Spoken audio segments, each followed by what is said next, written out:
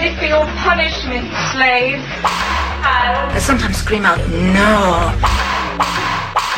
When really I mean yes. Yes, yes! And this is why we have the safe word. Until we hear the safe word, we will not stop. She's not a Christian!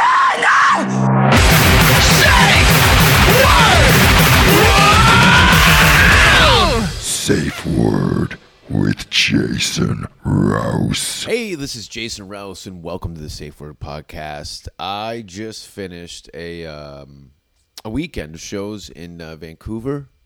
It was awesome. It was very fun. I thank you for everyone who came out to the late shows and the people who came out to the early shows.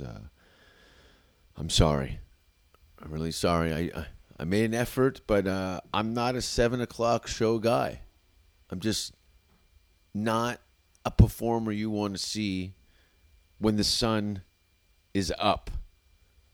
I do comedy for the dead. Okay? So if you see a show that's booked in comedy before the sun goes down, don't waste your time. All right? I like to thank everybody who came and the staff. That disabled girl that needed help in the washroom, you know, I didn't know she liked me like that. But over time, after the petting slowed down and the death rattle stopped, everything went cold and still. And I felt alive. And she's a better person because of it.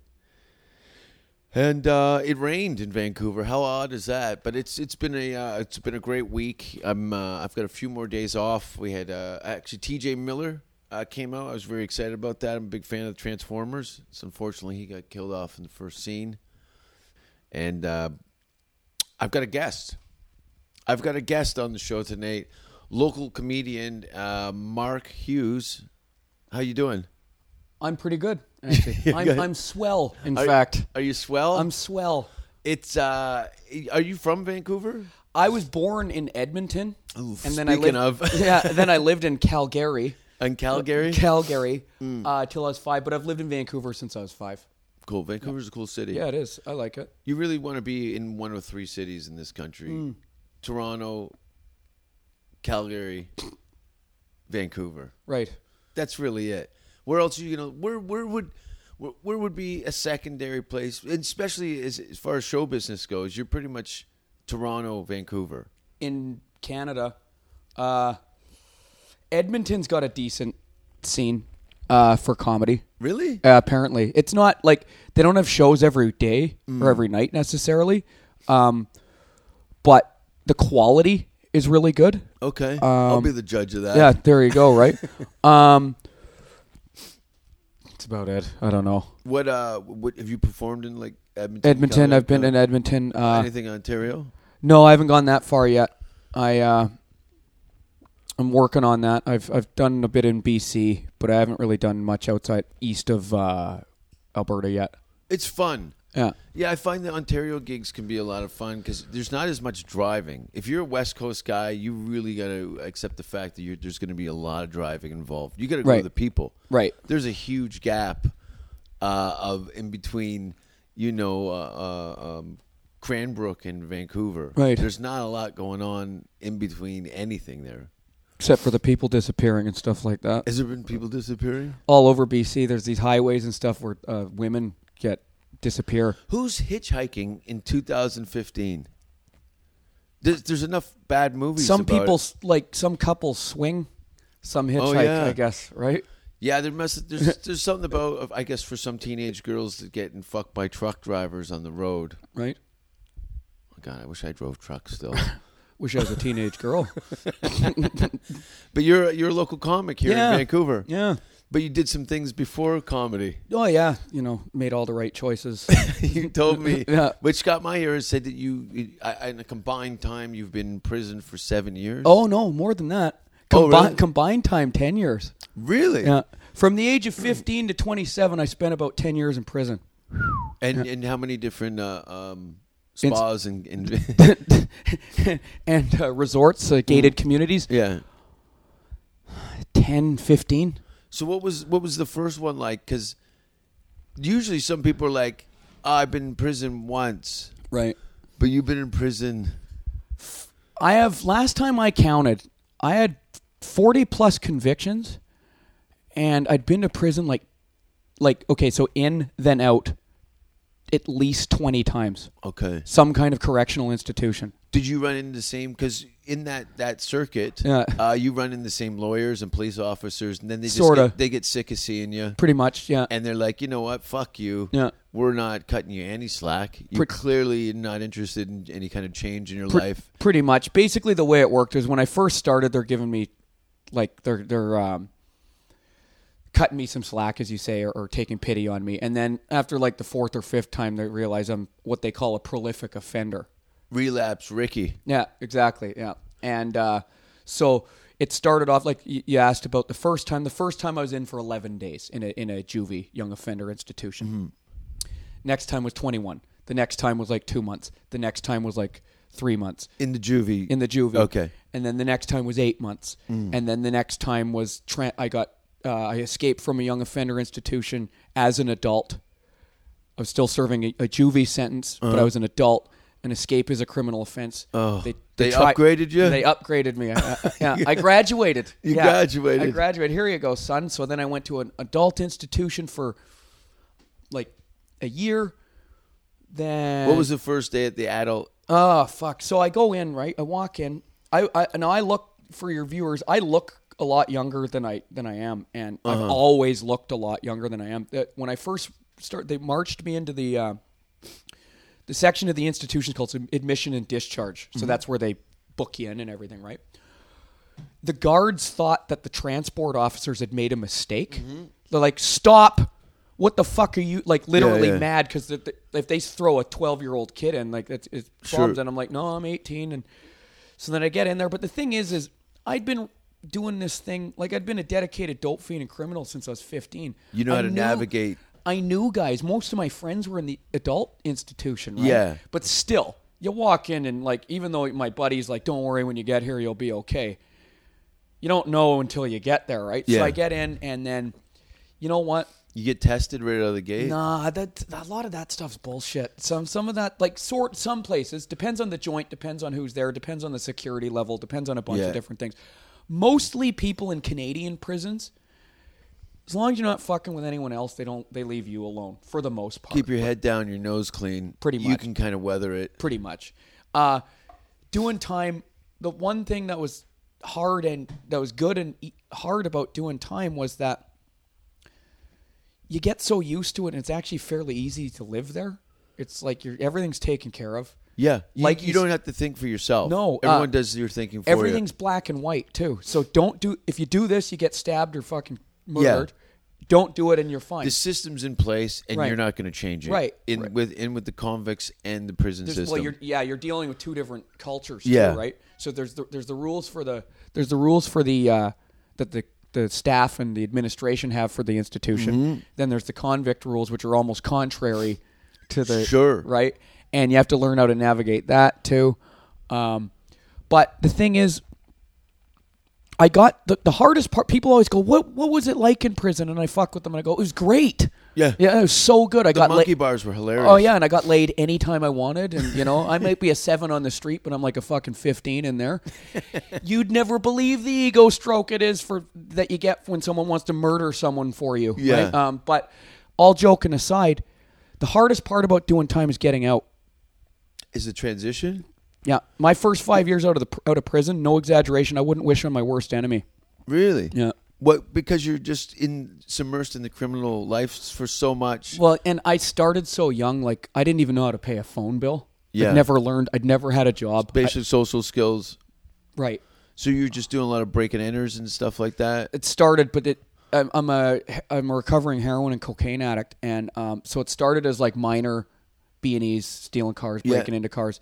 Then over the years, it started turning into armed robberies and stuff like that. The last time I was in prison, I was doing a 9-year sentence for robbing a couple convenience stores, a home invasion robbery, a break and enter. Did you get video? Is that how you got caught?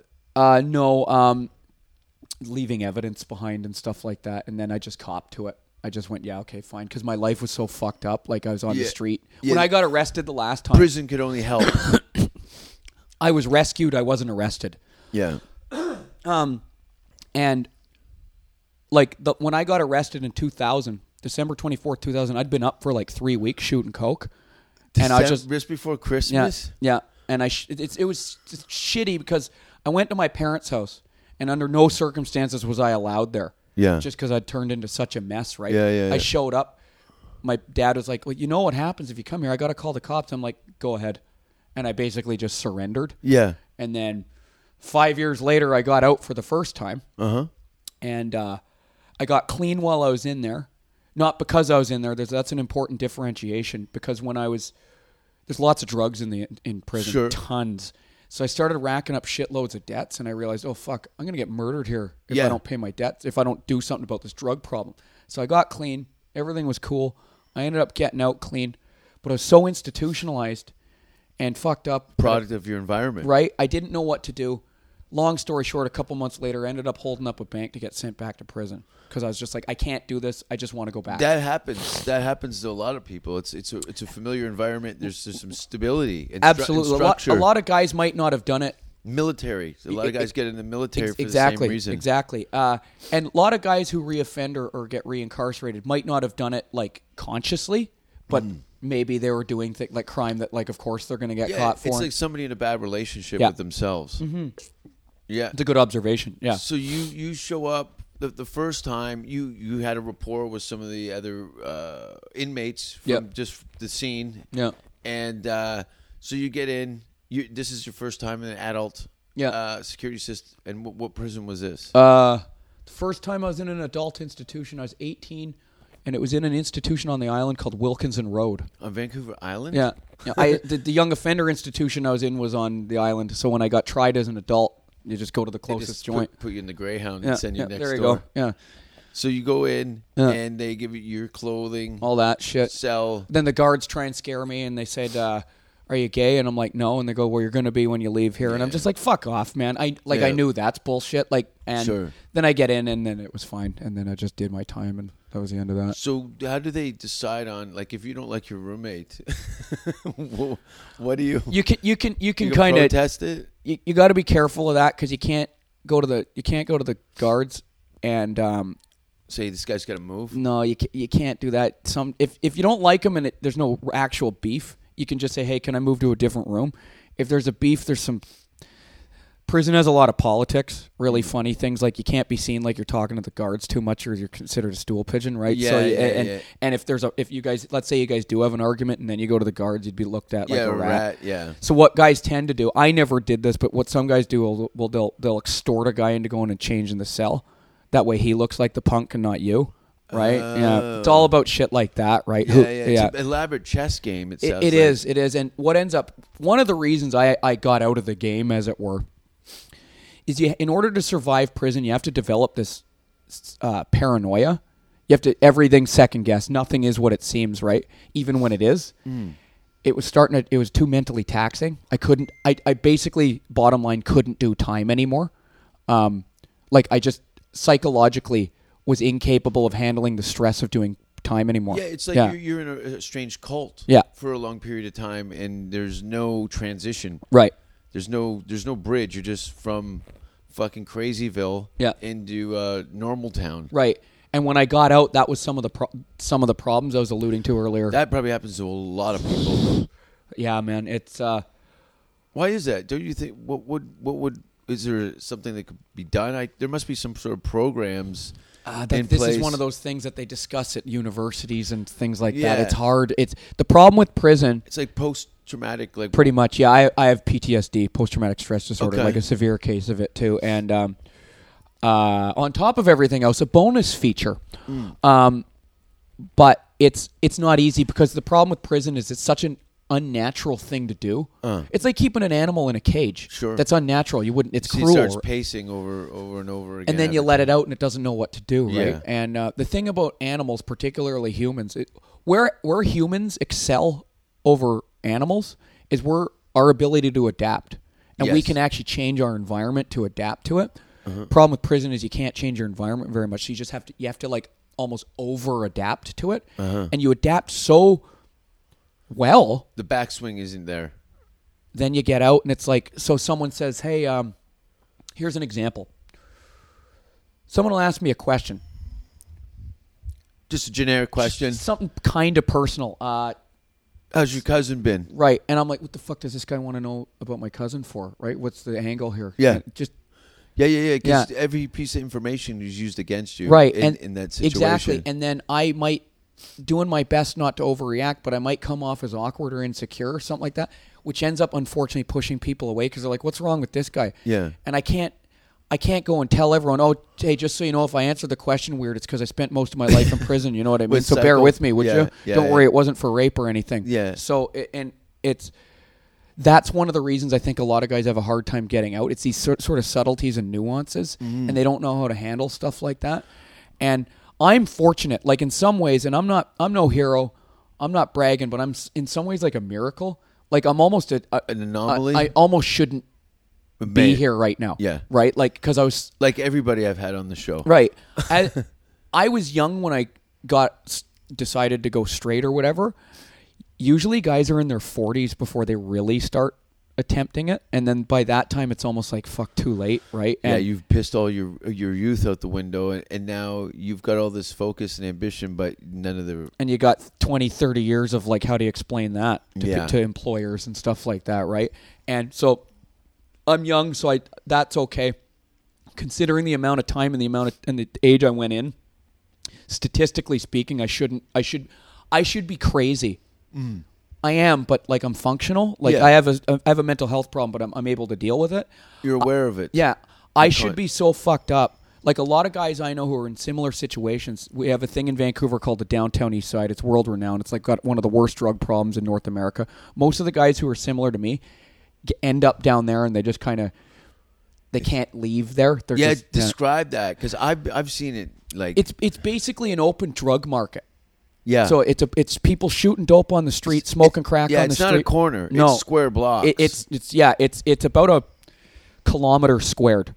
Yeah. And the epicenter of it is about 2 blocks of drug addicts just on the street. I've seen video footage of LA's Skid Row. It's kind of like that, but worse. And you can sell dope on the street. You're not legally allowed to, but it's one of these things where the police sort of contained it. And as long as everything's going on there, no one really gives a shit. Did you spend a lot of time in your heyday? Yeah. I was 15 the first time I did. I was hanging around down there. What was the worst thing that you saw that even put you off? Down there? Saw someone... No, I didn't see it, but I saw the aftermath of someone getting thrown out of a window. Oh, I've seen lots of ODs. I've seen like really gross abscesses from shooting dope. All that kind of stuff. Open sores, gangrene. Women who I see one day, 6 months later, they look like they're 70 years old. It's crazy. Yeah. When I first moved here, I moved in '93. I think late summer '93. I came here, and we ended up staying at the hostel on Main Street, across from the Ivanhoe. And we used to go to the Ivanhoe and have drinks. And I remember meeting some people there and then seeing them 6 months later and them being unrecognizable. Yeah. It was insane. It used to be that women who were on the downtown east side, from the day they stepped foot down there, had an average life expectancy of 7 years. Jesus. I think it's a bit better now because some of the there's more services and Needle stuff down. exchanges and stuff. We have a safe injection site. Yeah. Vancouver can boast that. Do they have test things and stuff too for quality, so you're not getting a hot shot? You can actually give them dope to really? Yeah. And that's nurses will even fix you up too. The only thing they won't do is sell you drugs. That's about it. Yeah. But they'll put it in a safe, clean environment that you're abusing yourself and nothing else. Yeah. The treatment strategies or model is called harm reduction.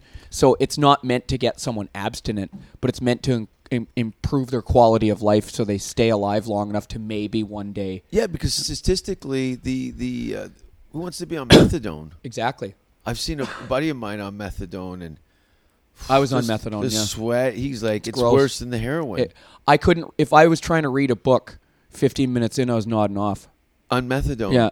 I heard that some people were. A friend of mine worked at was a pharmacist, and they'd come in to get their methadone. Well, they'd have to take it in front of them. Yeah. And then they go puke it into a sandwich bag Oh, yeah. and sell it. Oh yeah, I used to love drinking that shit. The puke in a methadone. Yeah. In the joint, that was one of the best ways to get high when I wasn't on the program. There was a black market methadone program. So you drink someone else's puke. Yeah, pretty much. Yeah, when you're in that state, that there's no. Well, it's stay sober or get high. Yeah, In my mind, it was an easy choice. totally. Right? It's escapism. Right, exactly. Else you're in the I'm in joint. hell. Yeah, Yeah. I need some to live somewhere else. Give me in my something, head. man. Yeah. And methadone, if you're not on the program but you're using it recreationally, you get high for 24 hours. You wake up high on a bag of on a 40 milliliter dose. Yeah. Jesus. Strong shit. The propaganda, and I don't give a shit if anyone hears this and goes, no, that's not true. The healthcare system says that you don't get high off of methadone. Yes, you do.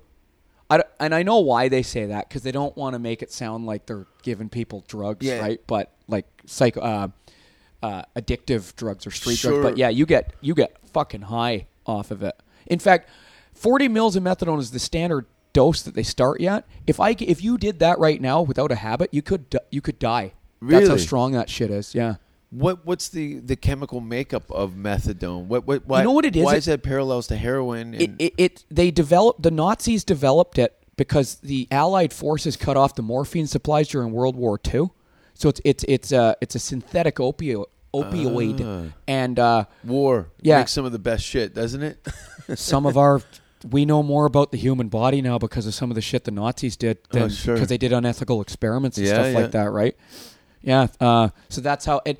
Apparently, someone told me once, and I don't know how true this is, that methadone is actually there's some kind of petroleum byproduct in it or something like that. It's on a molecular level, it resembles an opiate, which is anything that comes from the opium poppy, and your brain can't differentiate the difference, or your body can't differentiate the difference between methadone and heroin. It tricks you. Yeah. It's a Yeah. trick you. Yeah. Yeah. That sounds terrible. It sounds Oh, terrible. it's fucking horrible. The sweat, is that standard? The sweating? Yeah, the sweat, the Sweat. Who wants clammy skin, the pale complexion, the Yeah. kind of like you look Cadaver. pretty much, yeah. Okay. And when you're on it, you don't know. You're not aware of No, your sweatiness? when I got off methadone about a month later, it dawned on me one day, like my head cleared up, and I'm like, holy shit, did that stuff ever fuck me up? Yeah. It scared the shit out of me, actually, because it scared me, because any other time I was doing dope, I kind of knew how fucked up I was. I didn't know how screwed up I was on that, and Sure. it went, whoa, okay, I can't do this anymore. And, well, I was committed by that time anyway, but... So first year in prison, how does it go? You're kind You of were using in jail? Yeah, I was using the first year, so that was about 2001 to 2002. Now, what are you using is currency at this point? Tobacco at that Tobacco time. is You can't do that anymore because they took smoking out of the federal prison system in Canada. no smoking. No in prison? smoking. No, That'd get a riot going. it should have, but it didn't. Okay. I don't know. They have a way of The inmates are healthier than some of the people in the streets. Yeah, pretty much. Yeah, no, and it didn't cause riots. Actually, I think in some of the maximum securities there was a bit of uprising here and there, but it's one of those things you can't fight the system, right? And cigarette smokers run out of breath anyway. Yeah, so exactly, there's probably a big screaming cheer, and they're like, Yeah. you know what? Yeah. We'll just wait it out. But there's a black market tobacco. There's a tobacco on the black market in prison now. $5 for a cigarette. $5 for a cigarette. And how do you navigate a cigarette through a prison system? Because they're quite delicate. A single cigarette. Well, I think they come in. Most stuff comes in through like means, either over the fence, staff are bringing it in a visit or something like that. You bring a pouch of tobacco in, stick it in your ass, shit Yeah. it out. Bob's your uncle. Then you're a tobacco baron. How much cigarettes? That's a lot of dough. Yeah, well, a pouch of tobacco is approximately a carton and a half of cigarettes, if I remember, Okay, something like that. Yeah. that's a good score. If Yeah. you know, how do you keep a pouch of going? Like how do you keep it hidden? And somebody's gonna smell it, or Well, that's the thing. I think that's just like the just the game, right? Like, Yeah. you're going to get caught eventually. Just try not to get caught for as long as what's the possible. penalty for contraband? You get little, like, what they call institutional charges, which is like loss of privileges, maybe even go to the digger or the solitary confinement. Have you been in the hole? Yeah. For how long? A month once, I think. Really? Yeah. No Yeah. windows? Oh, no, you get windows. No, that stuff's not Okay. That's human rights violations and stuff like that. But no real contact with people for like a month. You're only allowed out for like an hour a day. And is there some sort of clock involved that you know how many days have passed? Can you keep? You can kind of ask them the time and stuff like that. Yeah. Depending on the institution, you might even have a TV in your cell. Okay. Yeah. And the time someone opens the door, you're like, whoa. Well, and your body gets used to it too, because breakfast comes at a certain time, lunch comes at a certain time, dinner comes at a certain time, and you just can kind of predict. Like a trained dog. Pretty much, yeah. And fucking hell. Yeah. Sounds interesting. It is. It's definitely interesting. So you get in, do your first year, you get out unscathed, Yeah. and then it's like, okay, the job market. Yeah. What happened then? So, okay, we're talking about when I got out after doing 5 years, or we're talking when Would you do 5 years the first I time? did. No, the first time I did about a year. Okay. Then I got out, but I just continued doing drugs and crime. How long did it take you to go back in after the first year? Okay, my average was about 2 months out at a time. I think the longest I was out was like Walk me through the 2 months. You get out happy. get out. see all your Yeah, friends. okay, let's go shoot dope. Oh shit, we're out of dope. Let's go do some crime. Yeah. Rinse, repeat.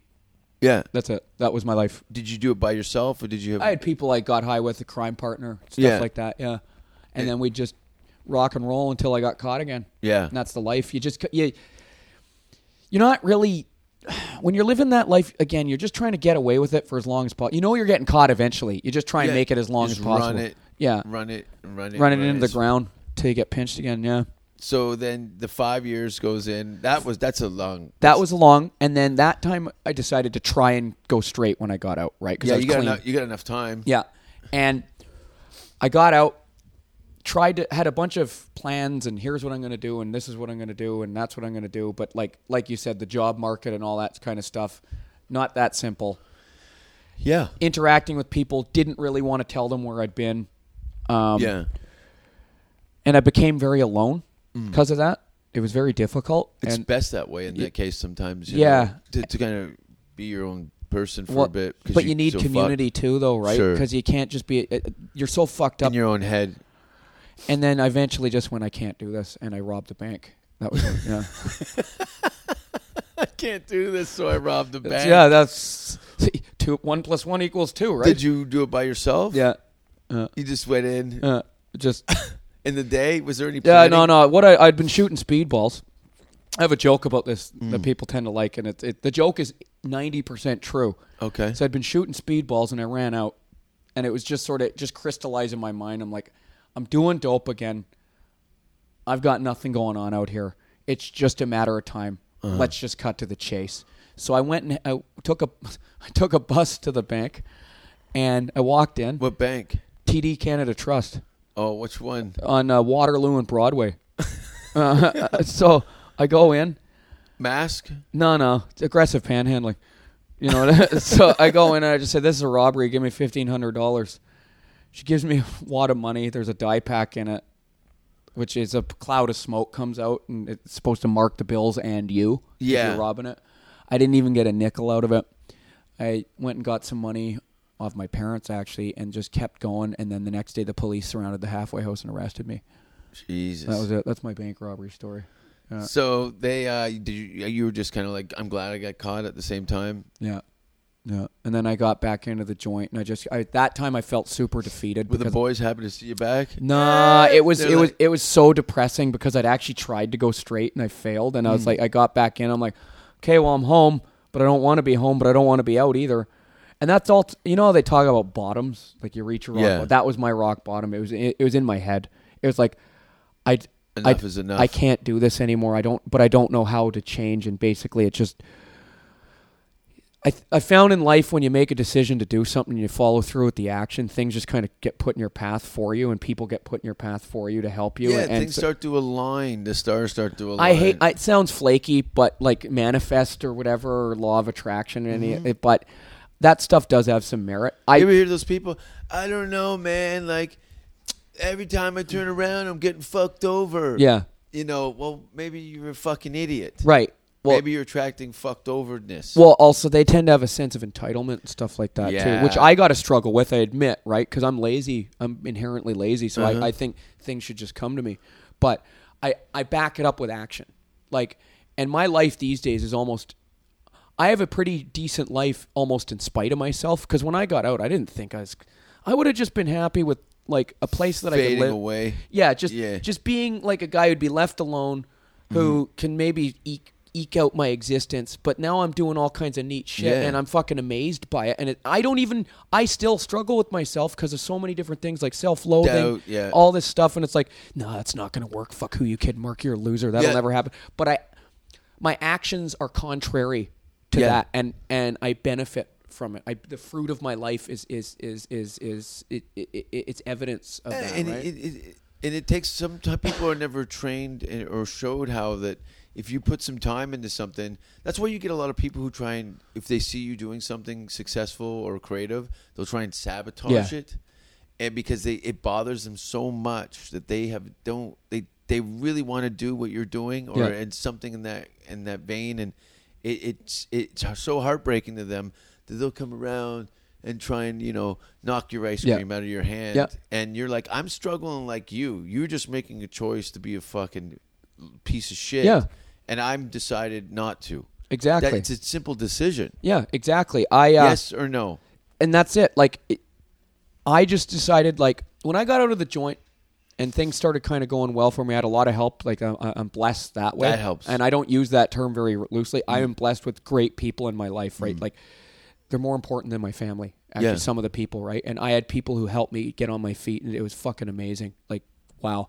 But it's nice to find, because I don't know what your experience is like, but when you don't have that support system when you're growing up, that's why you go to that kind of lifestyle, because no one's looking out for you. No one's paying attention to you.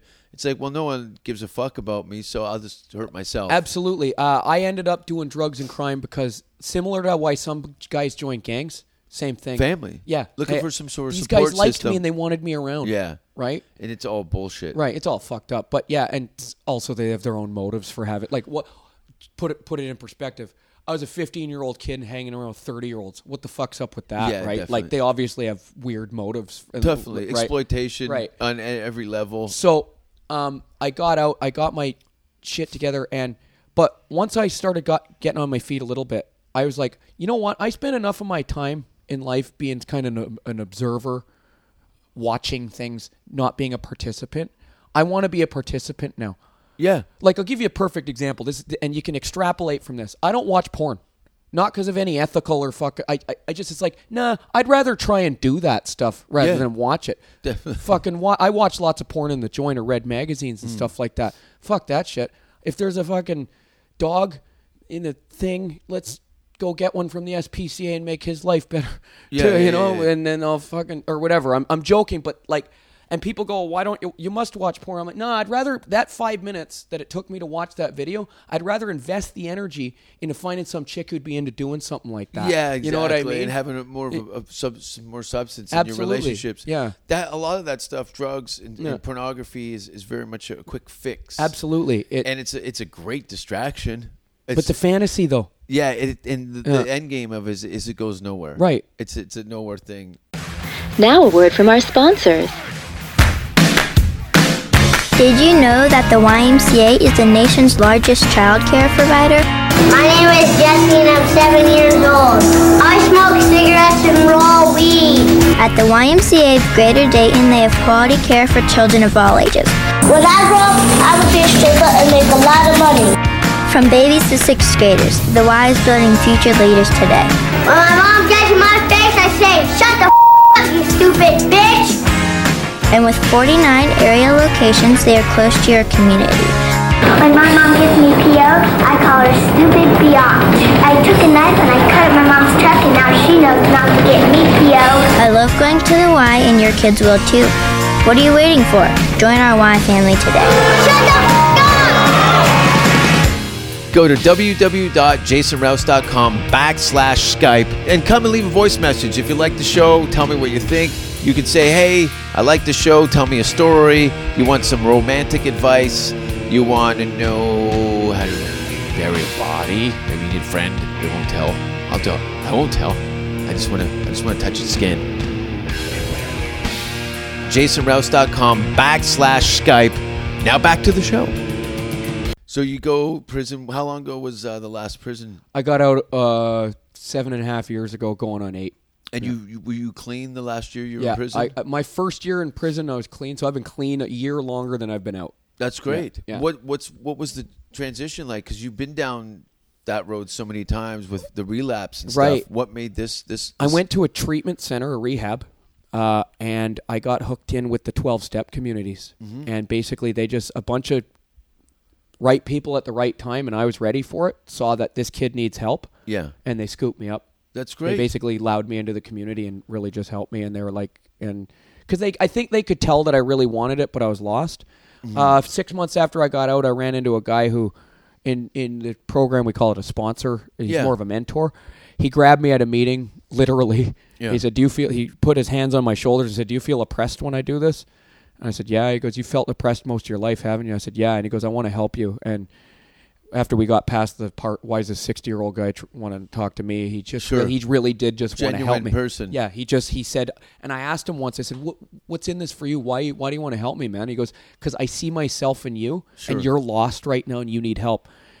And he used to just give me little tasks to do, like he'd drive me Building to job blocks. Yeah, it just takes little life skill things, right? He'd drive me to my interview. Your confidence. And absolutely. Then before you know it, you've rounded out all those pieces that you were missing. And it took a few years, but here I am, right? You know, I'm no model of mental health necessarily, but I'm doing pretty good. Yes, right? and most definitely in comparison to, like, how did you get into heroin at 15? It's Vancouver. That's fucked up. Well, that's the one thing. It's Vancouver, A. It's available. That was the drug. That was the big thing back in the mid-90s. Heroin was like, people used to come from Ontario. Yeah, they'd move out here. It was the drug. It was like the mecca of drug addicts, right? So it's cleaned up a lot. Hanging around with just different people. Like I'd been doing drugs before then, marijuana, mushrooms, acid, right? And then, one thing leads to another and you're doing coke, one thing leads to another and you're doing heroin. Try this. Yeah. And I was like, okay. We'll just keep raising the bar until the bottom drops out of it. Want to do a fix, kid? Yeah. So somebody shot you up. Yeah. Where were you? In his apartment in New Westminster, which is a suburb of Vancouver, yeah. Yeah, it's a nice area. It's not bad. So you're there with a belt around your arm. This Pretty guy's much. shooting you up. Yeah, give me a fix. And then did you puke? Nah, I didn't feel it at first because I was so scared of ODing. I didn't. You were in panic. Nothing mode? happened, right? I'm like, what the fuck's this all about? Then eventually, you keep on. If at first you don't succeed, right? And so the next thing I know, I did a fucking blast, and I was in love. Really? It was mainly, I actually preferred shooting cocaine to heroin, but I've never seen a fix of heroin I didn't like either, right? Sure. So, it was shooting cocaine, and eventually you start doing heroin to take the edge off the blow. I don't know if any of your listeners have ever done cocaine or not, but yeah, I think there's a few. Yeah, one or two, right? Yeah. Sometimes when you run out, it doesn't feel very good. No. You start questioning your life. Heroin takes that away beautifully. Does it? It's like take the cure for off? cocaine addiction. Oh, heroin's a cure for cocaine addiction. That's a T-shirt with a Hastings Street sign in the background. Exactly. So you do a fix of junk, and all the pain goes away. Yeah, I know. I heard some friends of mine were smoking it, and they were fucked Heroin? on it too. Yeah. Heroin's one of those drugs that, unlike some of the other ones, it doesn't matter the method of administration, snorting, smoking, shooting. It's pretty much the same. You get the same reaction? Pretty much. If you shoot coke, it's different than snorting coke, though. Okay. Shooting coke's like unlike anything I've ever done in my life. It's totally different than snorting it. It's like, and once you do a fix of coke, you're probably never really interested in snorting it ever again, right? And it's like shooting needles, man. But as a guy who was spending time in Vancouver, you knew that even at 15, it's like this heroin shit is no good. Yeah, but I had nothing else going on, and it looked. I had, like I said, I had acceptance, and at least I had a purpose. I grew up in a family where they said it to me and also treated me like it, even they didn't mean to, or I was treated like a fucking burden or a piece of shit, right? Yeah. And it's funny because I come from a upper middle class white family. Mm-hmm. So on the surface, it looked like things should have been okay. Sure. But my Nothing parents on the were, surface. God bless them, my parents were fucked, right? Yeah. And I just didn't feel like I belonged to the family. Sure. So human beings need to connect, Yeah. and you'll connect to anything, Sure. right? And if I didn't if care it's what. filling some sort of void, no matter how destructive Something it is better than nothing, even if it's toxic. Yeah. Right. That's why you see people in so many abusive relationships. They'd rather have that than be alone. That's right. Yeah, same. And That's why I cry in the shower. right. Fucking, I've had terrible relationships. Oh. I've been talking a little bit out Yeah. on stage. See how quiet the audience got? Yeah. You came out and did a spot. Yeah. Were you Thursday? was it? Thursday, yeah. Yeah, for you. How was it? Oh, well, it was interesting because You do comedy. I do. Yeah, I do. Yeah. Yeah. I do. Yeah. Former heroin addict, Yeah. prison, Yeah. and now stand up. Now that's, stand-up. That's a good transition. Yeah, the trifecta. You're not the first comic to probably do prison time. I think every great artist should be arrested once. Yeah, just 30 days. Just get it out of you. Yeah. Get it into you. Give you some Johnny Cash Yeah. street cred. So Thursday was a big deal for me because opening for you, I had been told for years I should do comedy because of Facebook. I used to write jokes on Facebook. But so many people would get offended by the stuff I'd joke People about. getting offended on Facebook. Right, I know. But a lot of people would laugh, but a lot of people would get offended. And I just thought, because unlike a lot of comedians, I don't know about you, I didn't really watch a lot of comedy before I got into comedy. The big ones, Richard Pryor, Eddie Murphy, these Sure. guys. But I'd never really, I wasn't into like, if you told me Jim Norton or fucking some of these guys who aren't quite as household names, but I'd never heard of any Bill of them. Burr. I'd never heard of him. Even Louis Louis- C.K. yeah, I'd yeah. never heard of him. So, and then I saw one of your shows. I was like, Live? yeah, at the Rio Theater, 2012. That was terrible. I loved it. Well, you converted one soul, and I went, oh well, people are paying to see this. I can do comedy. How many comedians look at it and go, hey, I can be an asshole too. Yeah, I got that down. in spades. I'm a fucking excel at that. And so about 6 months later, I took a comedy class, and I was good at it. I mean, I'm not at lots to learn, No, but lots to grow. You gravitated towards it, and you're like, oh, okay, I'm picking up on this. And you know what? It was the first thing I ever found in my life, even including drugs, that I was good at, and I could recognize I was good at it. Like my self-loathing levels are really bad sometimes, Me and too. I think It I'm saved my life. Yeah, and I saw this, and I'm like, no, I can do this. And it was the first thing I ever found that I didn't mind disciplining myself and putting in time and energy and like not quitting when it was hard or anything. I'm a guy who's a good starter, bad finisher, right? Yeah. This is not one of them. This Yeah, is the me only too. thing I've ever found. It's like I've been looking my whole life for this thing. Yeah. And I'm not looking to get famous necessarily. I mean, sure, great, but That would be a byproduct of your hard work. I and just time. like doing it. When Yeah. people laugh at some of this shit, because I joke about my life on stage, when they laugh at it, I think, fuck yeah, this is cool, man. It's like shedding dead skin. Absolutely. So brings us up to last Thursday. I begged Yuck Yucks because I'm not signed with them, and they have this thing where you can't really perform if you're not signed or on their what they call a fast track program. And On the radar. yeah, and I just said, please. And I tried to get a spot on one of your weekend shows, and she goes, we can't. I can't budge on those. But she said the Thursday one sold. Yeah. And I knew one of your friends, Dave. Yes. And Who just had a heart attack. fucking asshole. I gotta call him what today. a dick.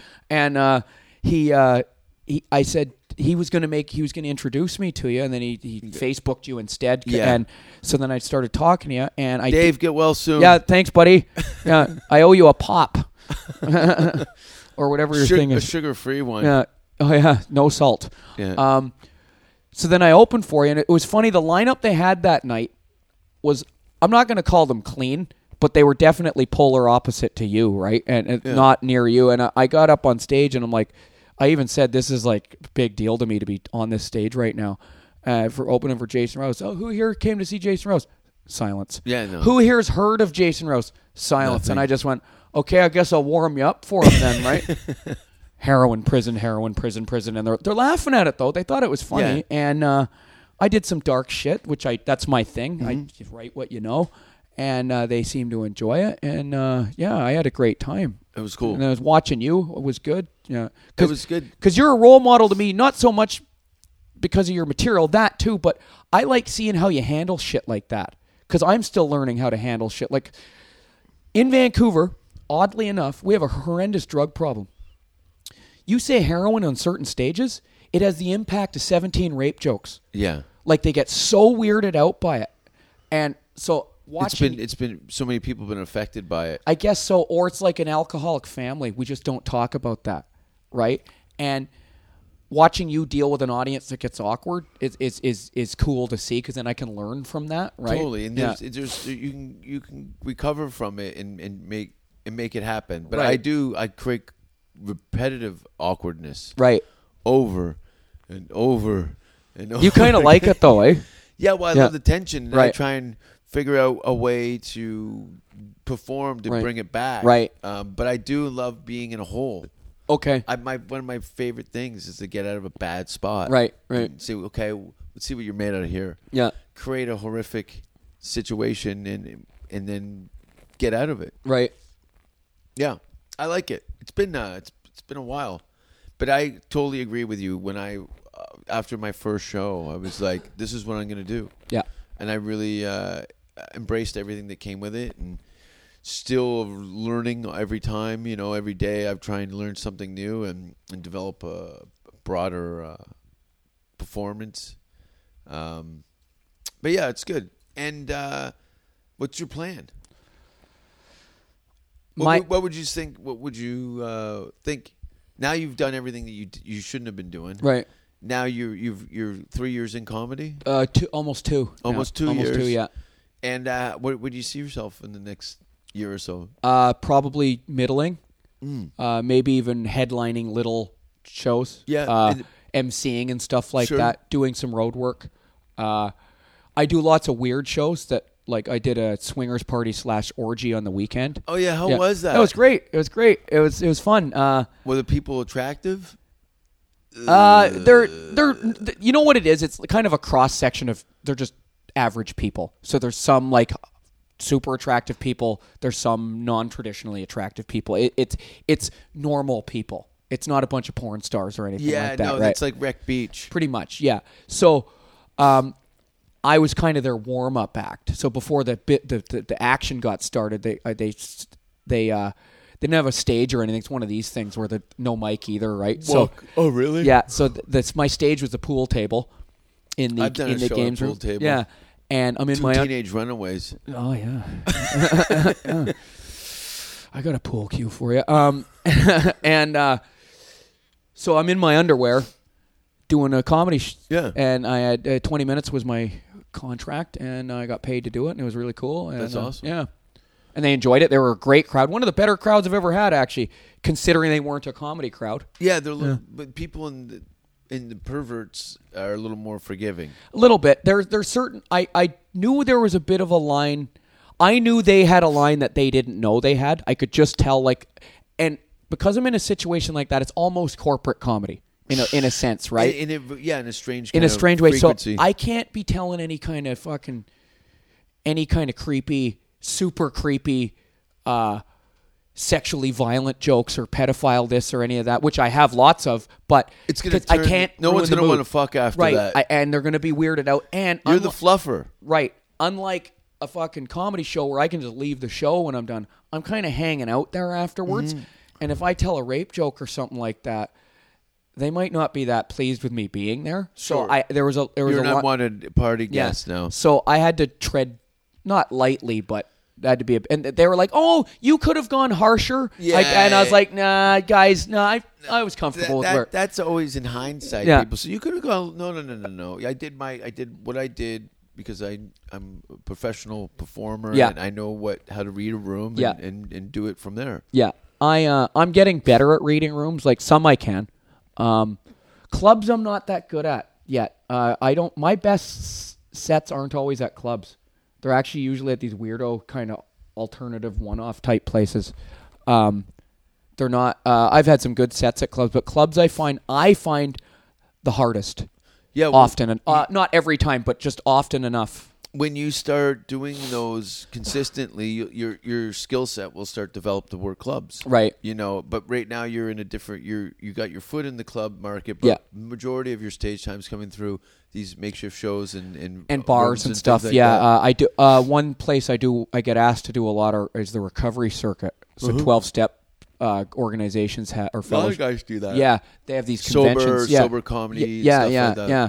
And I have the neat thing I have is I've been clean for a long time, and I am able to make recovery jokes too, right? So I can make the addiction shit, but I also have like it's like industry talk. Yeah. You're on the inside. Yeah, you're not just saying, looking in and making some just flippant. No, I can make fun of the culture of 12 steps and like, isn't it funny when this happens at a meeting and like when your sponsor says this or whatever I say, right? Yeah, and so that's pretty cool. I get asked to do like rehab sometimes.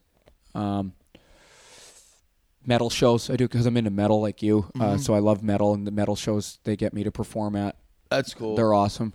It's a tough. They're one. tough, but they're fun. I like it. I'm similar to you because they're so hard. I'm like, okay, let's fucking do this, right? It's very difficult to get their attention. Yeah, but it's it works when it works. It works great. I enjoy it. It's a lot of fun. What do you got coming up? Tomorrow I'm in Victoria at a show. When doing hecklers? No, it's just a 10-minute spot at a. I can't get on hecklers. Neither can I. Fuck them. I did it once, and then they said they didn't want me back. Right.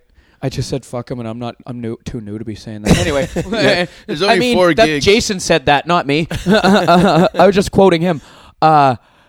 It's just a room. It's a good room. I've done it before. Then Wednesday I have a show that I run. It's a bi-weekly one. I'm going to get you up on that. Yeah, on at the Hindenburg on 23 West Cordova.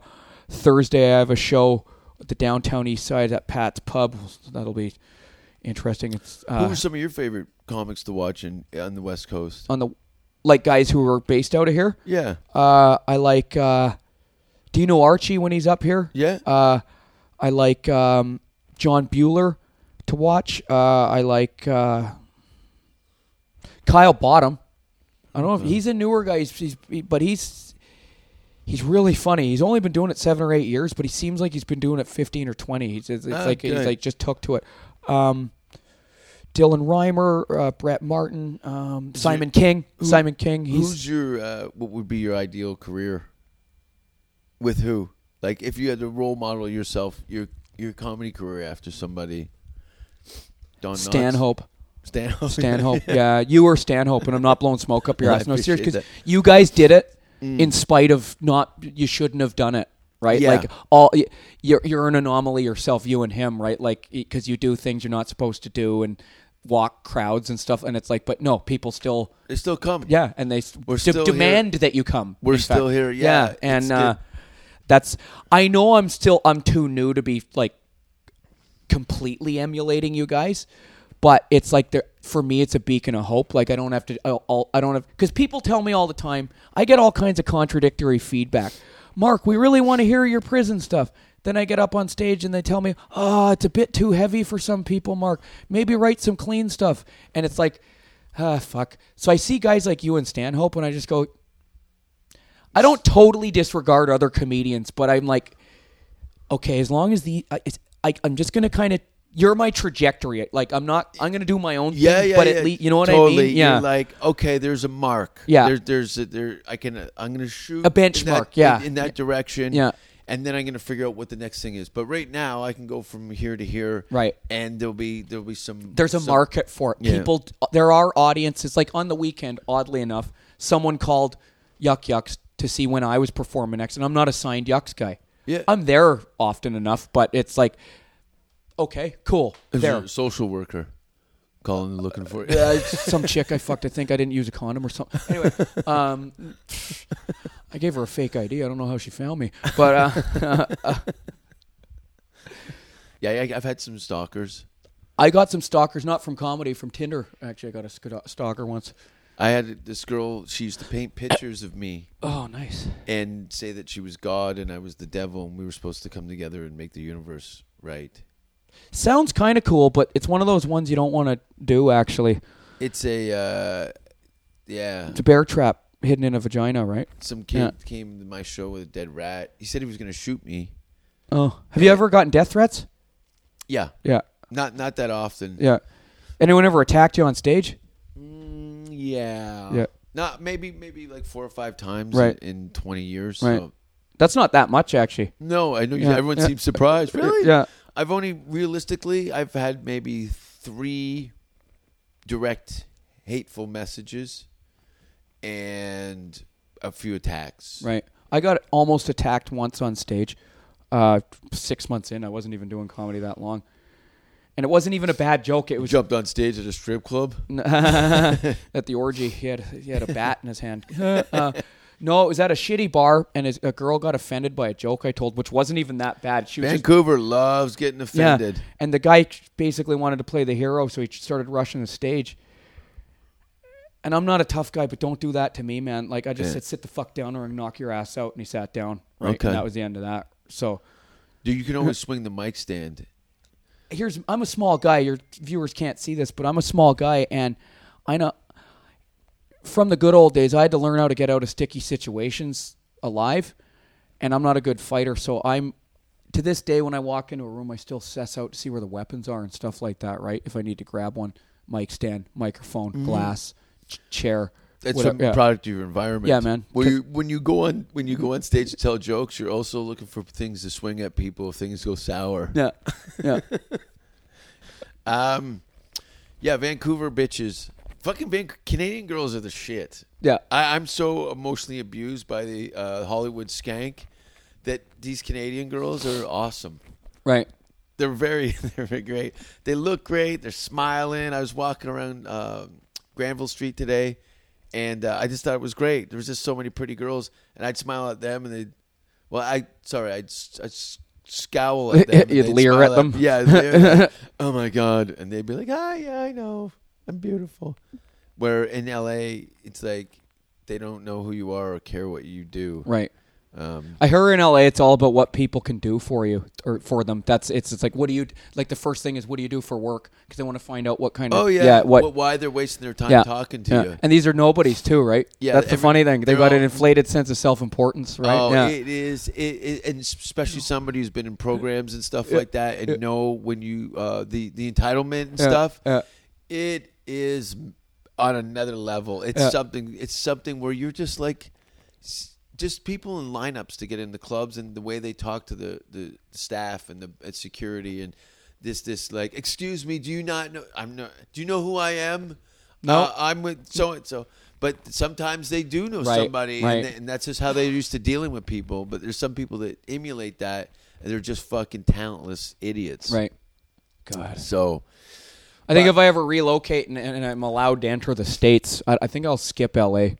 I'll go there, and I don't want to live there though. I don't everything I hear. I'm like, fuck that. Really? It's fun though. It's fun, and especially somebody who's come through the system and stuff. You're way more aware of getting around it. It's the dummies that come off the bus from middle of nowhere. Right. Where, I'm going to be on a reality show. Right. Where you're like, no, you're not going to be on a reality show. You're going to be pornography. Well, yeah. I often get told though by comics who've road guys. And guys who come up from the States and all over, they say, you do well in the States with my stuff, right? With the prison and addiction stuff. Which is funny. Back to Vancouver comedy, I only really have Vancouver as a reference point. I haven't done enough comedy elsewhere to know what it's like. But everyone says this, in some ways, is a very difficult town to do comedy in, like, especially if it's edgier, because the people get so offended and uptight, and it's like. But people say if you can survive Vancouver, then you can do it anywhere. That's the other. I don't know. New York. If you do it in New York, you can do it anywhere. Oh, okay. New York and England, London, England, and New York City. I think L.A. and Vancouver. It's a different machine. Okay. But if you're a New York comedian, can work anywhere. Right. A London comic can work anywhere. Right. A lot of these guys that work in Los Angeles and in Vancouver never leave the state or province. Right. They just kind of hover around this area, and their skill set is a little more shorter. I know you were asking me earlier, where do I see myself in comedy? I know I'm not going to stay here. Well, what you said too was a very realistic goal for you to have in the middle. Headline my own independent shows, and that's all attainable. Yeah, I see that as not too hard to do, and I'm just keep on going. Like I can already do an hour. I don't know if it's any good or not, but I've done it. By accident, I did an hour once. I didn't know. And I looked at the time and I'm at 55 minutes and I still had 10 minutes of material to go. And I was like, and they were enjoying it. So, yeah. Cool. Yeah. How do people get a hold of you? Where can they see you? Okay. I'm easy to find on Facebook, Mark B. Hughes. The B is for benevolent. No, it's for my middle name, Bartholomew. True story. I actually just put the B in recently because I was hard to find for some reason. There was a lot of Mark Hugheses. So Mark B. Hughes. My Twitter is something I always forget. What is it here? Because I need to know that. It is at Hughes1980 Mark. And if you're in Vancouver, I'm easy to find. I do lots of comedy all over the place. Thanks for being on the show, Mark. You're welcome. Have a good one. We'll see you again in the next Vancouver trip. Okay, see ya. Bye. Safe word! Safe word! Safe word! Safe word! Don't kiss me on the mouth. Don't ask if you're hurting me. And if you hear the safe word, stop what you're doing immediately. Do you have pantyhose?